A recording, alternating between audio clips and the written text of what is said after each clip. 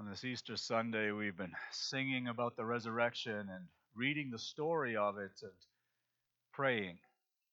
And now we come to try and understand that story in a fresh way, to understand this story of Mary encountering the risen Jesus in that garden and why she was so confused and maybe sometimes why we're confused. The reality is that people are playing multiple roles in this story in some ways. It sort of reminds me when Dawn and I were first married and we lived in Vancouver still, her family would have this sort of family reunion every New Year's Day. And about 50 of the family would all gather at someone's house. And it was sort of crazy. I would go around talking to people, desperately trying to remember names and desperately trying to figure out how they fit into the family or if they even did, because some of them were just adopted in. And I always just wish, like name tags and a map. Would that be so hard? And I think that's what we need for today in some ways as we go through the story of Mary and Jesus, just understanding that they're playing roles beyond who we know who they are. So let's just take a look at that. It's sort of what's going on in this Easter story, that there's symbolic meaning that has great depth here. And we're going to try and tease that out this morning. And we're going to figure out who's who in this story. But I think the result of that will be well worth the trouble that we take. So let's start. It was before dawn when Mary comes to the tomb. She's the first one to get there. This is Mary Magdalene, not Mary who was anointing Jesus' feet. Mary and Martha, that's a different Mary, as is Mary, the mother of Jesus. There's all kinds of Marys in this story. So just sort of keeping them straight is a challenge. And here's what we read. Now on the first day of the week, Mary Magdalene came to the tomb early, while it was still dark, saw that the stone had been taken away from the tomb. And so she ran and went to Simon Peter and the other disciple, who we know as John, the one whom Jesus loved, and said to them, "They've taken the Lord out of the tomb, and we don't know where they've laid him." Well, we always think of Easter as being Easter morning, but really the story starts before morning. It starts before sunrise. Just recently, I've learned that sunrise and sunset are a little more complicated than you think. In fact, there's 3 different dawns and 3 different sunsets, as you can see on the image. And our story happens during these times, before it's really light yet. While it's still dark and just starting to get light, Mary comes to the tomb. And you may be wondering, or maybe you weren't, but you should have been wondering, why does John start with that comment about the dark? And I think it's this, because in John, darkness has a theological meaning. Remember at the Last Supper, the Thursday before Good Friday, Judas leaves to go betray Jesus. And John puts it this way: after receiving the morsel of bread which Jesus had handed him, Judas immediately went out, and it was night. And the reason he says it was night is because this darkness is this metaphor for evil and for the challenges with the world.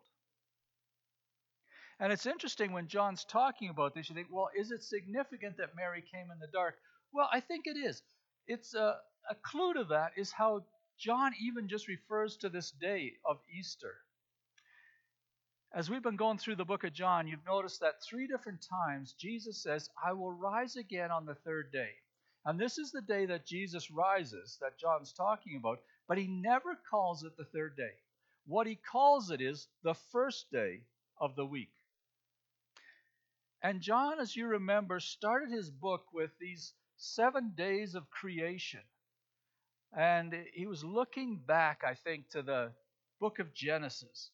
He starts out with that in the beginning. And he talks about the perfect world that God created and how on the 7th day God rests. And he enjoys this time with Adam and Eve, and then they sin. They do what he tells them not to do, which is eat the fruit of the tree. And it breaks the perfect world that God had created. And when God comes, they hide. And I don't know if you've ever noticed this, but when they heard the sound of the Lord walking in the garden, Genesis says, in the cool of the day, the man and the wife hid themselves from the presence of the Lord among the trees of the garden. And the cool of the day is at the end of the day. It's almost at sunset. It's when the heat of the day has gone because the sun is going down. And in John's mind, at least, because of his thing of light and darkness, I think he sees the world as ever since the sin of Adam and Eve, the world has been living in darkness. God comes at the end of the day as darkness is coming over the world, and he announces his judgment on Adam and Eve. And he tells them that they're going to be thrown out of the garden, that there's going to be thorns and thistles from all their work. And this darkness now comes over the world. And I think it's why Jesus talks about being the light of the world. John says in the beginning, in him was life, and the life was the light of men, and the light shines in the darkness, and the darkness has not overcome it. And what John is picturing there is that this darkness has been over the world since Adam and Eve's sin, since God met them in the evening of the day, and as the sun is going down and darkness is coming and judgment is pronounced, the world has been living in this darkness that now Jesus has come into as the light. And so when Mary comes to the tomb, it's still dark. And we're in another garden like the Garden of Eden.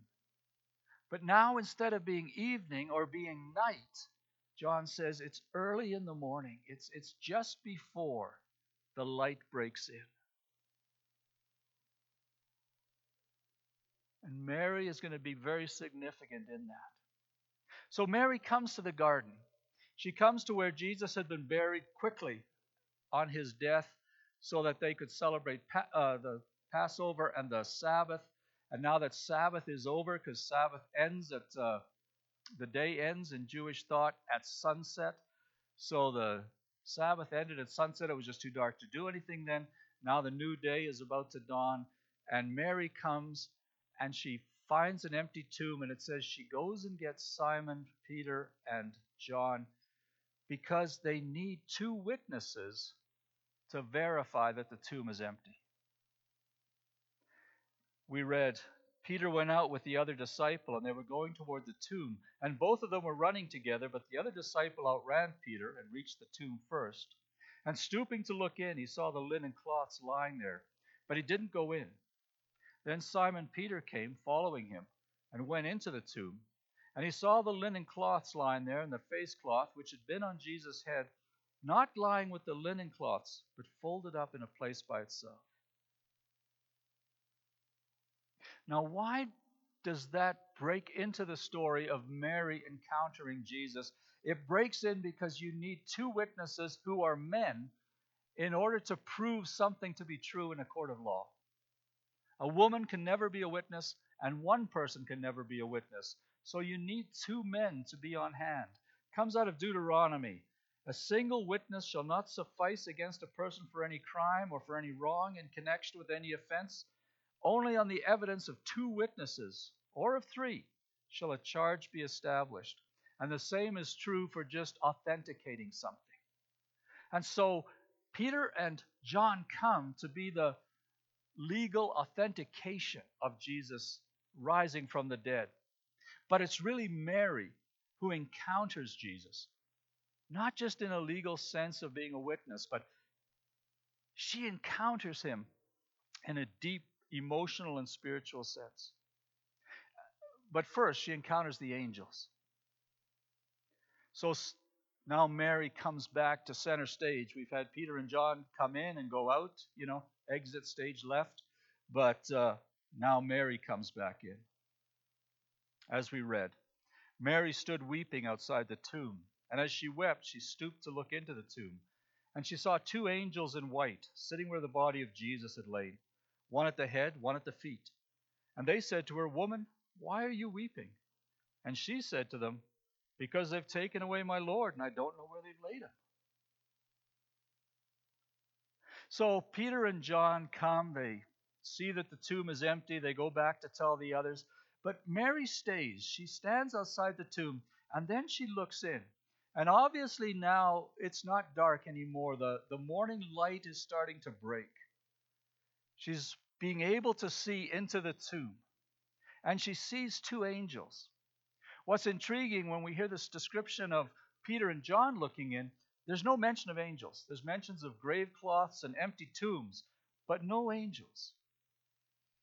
And you kind of wonder, did they see them? Did they not see them? Did they somehow miss them? And N.T. Wright, who has done a lot of work on the New Testament, has a great sentence in one of his commentaries.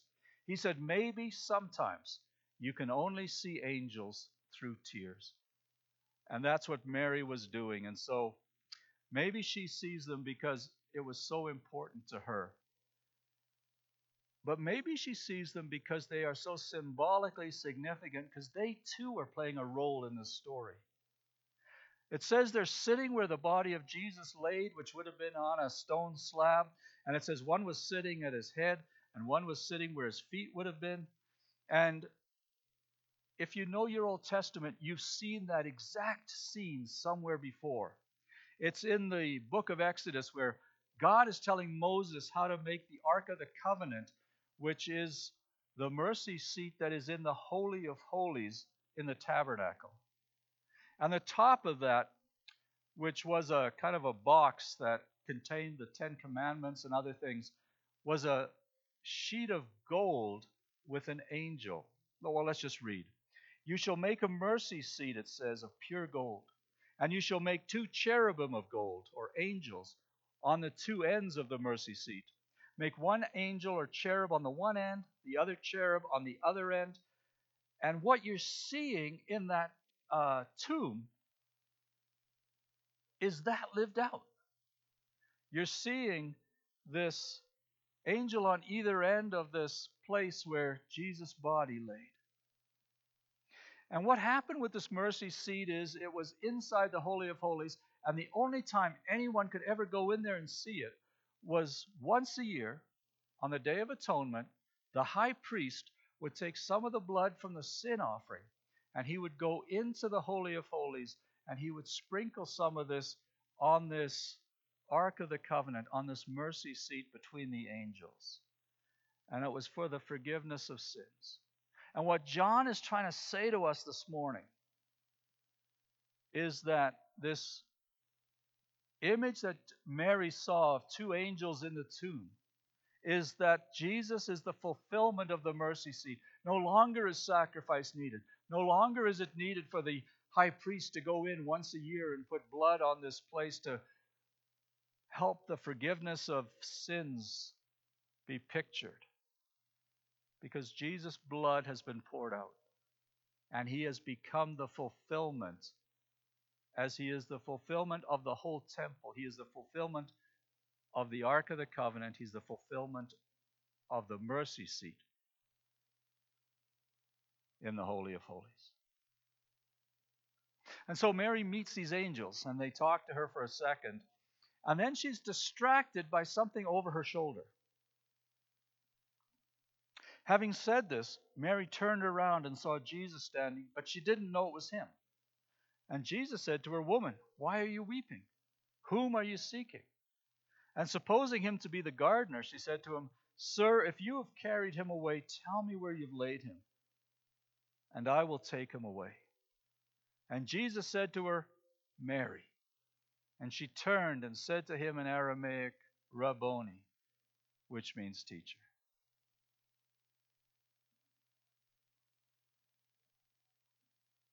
And now into this tight little scene of Mary at the mouth of this cave, Jesus enters into the picture. And he enters playing, I think, 2 different roles at the same time. Mary mistakes him for the gardener. Well, she mistakes him, but she wasn't entirely wrong. Because I think, Adam's role in Eden was to be the gardener. To look after the garden, to look after what God had made. But after sin entered the world, he was thrown out of the garden, and God said to him, the thistles will come up and thorns, and the land will kind of go wild. And there was this curse on the land, which the death of Jesus had begun to break. And it's as the second Adam that Jesus comes to set everything right. And when he appears to Mary, this idea that he's the gardener, actually is one of the roles that he's playing in this story. But the other role, which is probably the more important one, that's where he comes in as God himself. It says in the evening, we read in Genesis, that God came to Adam and Eve and discovered their sin and announced their punishment, and darkness came over the world. But now it's the morning of a new day. It's the first day of a new week. A new creation has happened. And if the old creation week ended with the sin of Adam and Eve and the world going into darkness, now the first day of the new week, the new creation, is Jesus coming and light coming back in a new day. And I think that's why John doesn't say it's the third day and Jesus rose again, but he says it's the first day of the week, because this is the new creation week. And throughout the New Testament, whenever you read of the church meeting and gathering, it's always on the first day of the week, because it's always this mini celebration of Easter, that we live in the new beginning. We live as the new creation. And John is trying to show us that with the coming of Jesus, light is breaking, the new day is starting. It's a new day, it's a new week, it's a new creation. God has overcome the sin of Adam and Eve. He's overcome the curse that's there. The new gardener has come. God himself is present. And if the last time God walked with people was in the evening going into the darkness, now it's from the darkness coming into the light. And he comes and he meets with Mary. And he asks her a very profound question. He says, "Whom are you seeking?" And I just think God asks us that question as well. Who are you looking for? And for many of us, the answer would be, well, I'm not looking for a who, I'm looking for a what. I'm looking for meaning in life. I'm looking for forgiveness. I'm looking for a fresh start. I'm looking for a do-over. And what God promises is that he comes to us. Things are secondary. It's not the what, it's the who. Because if things are first, then we're blinded to who God is. And we're blinded from seeing Jesus as Mary was, who came looking for a body and didn't see God. And as we look at that, you ask the question, well then, how did Mary actually recognize Jesus? And it wasn't by thinking through the empty tomb logically or theologically. It was when he called her by name.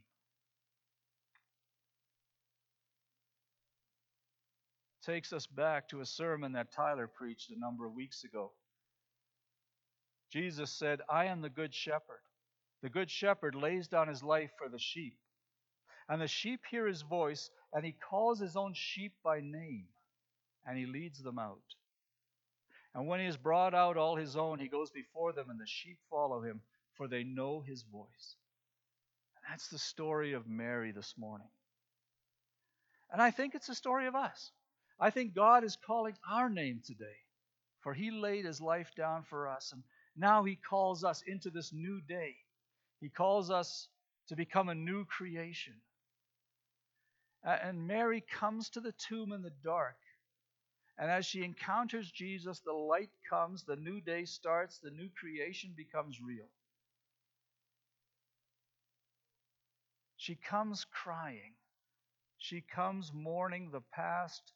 She comes uncertain in the dark, and maybe that's how we are feeling at times as well.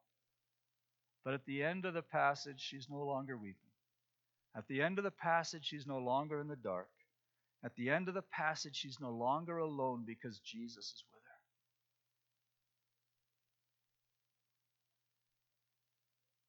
And after this encounter, she will go and find the disciples. And it says in verse 18 there, Mary Magdalene went and announced to the disciples, "I have seen the Lord." If you were to ask me this morning, what is Easter all about? That's what I would say. It's about a new garden that replaces the old Garden of Eden. It's about a new day that replaces that day where the sun set with God confronting Adam and Eve about their sin, where darkness came over the world. It's about a renewed creation when the curse that sin brought into the world begins to be reversed. It's about a new us, a new you, a new me. We said at the start of the story, this is a story about many people playing many roles. Jesus playing the role of a new Adam, playing the role of God who comes and meets with people in the Garden of Eden. And I wonder, what role are we playing this morning? Jewish leaders aren't in the story because they don't believe the story. They never believed that Jesus would rise. And maybe this morning that's the role we're playing. We're people who really don't believe too much. We're here for other reasons, perhaps. Or Peter and John, who see an empty tomb and are convinced that Jesus isn't there, but they don't seem to be affected by it. It'll take a couple more appearances of Jesus before they really catch hold of how much that changes everything. And maybe for us, we know the facts of Christianity. We know the facts of God, but we've never been touched by God. And this Easter morning, the question is, how do we become like Mary, whose life is completely altered by Easter?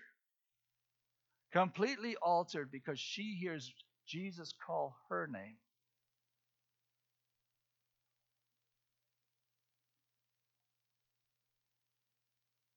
On the first Sunday that we started the sermons on John, we read from chapter 1. And I think John was pointing from that to Easter. So let's reread that passage and just hear it in the context of today.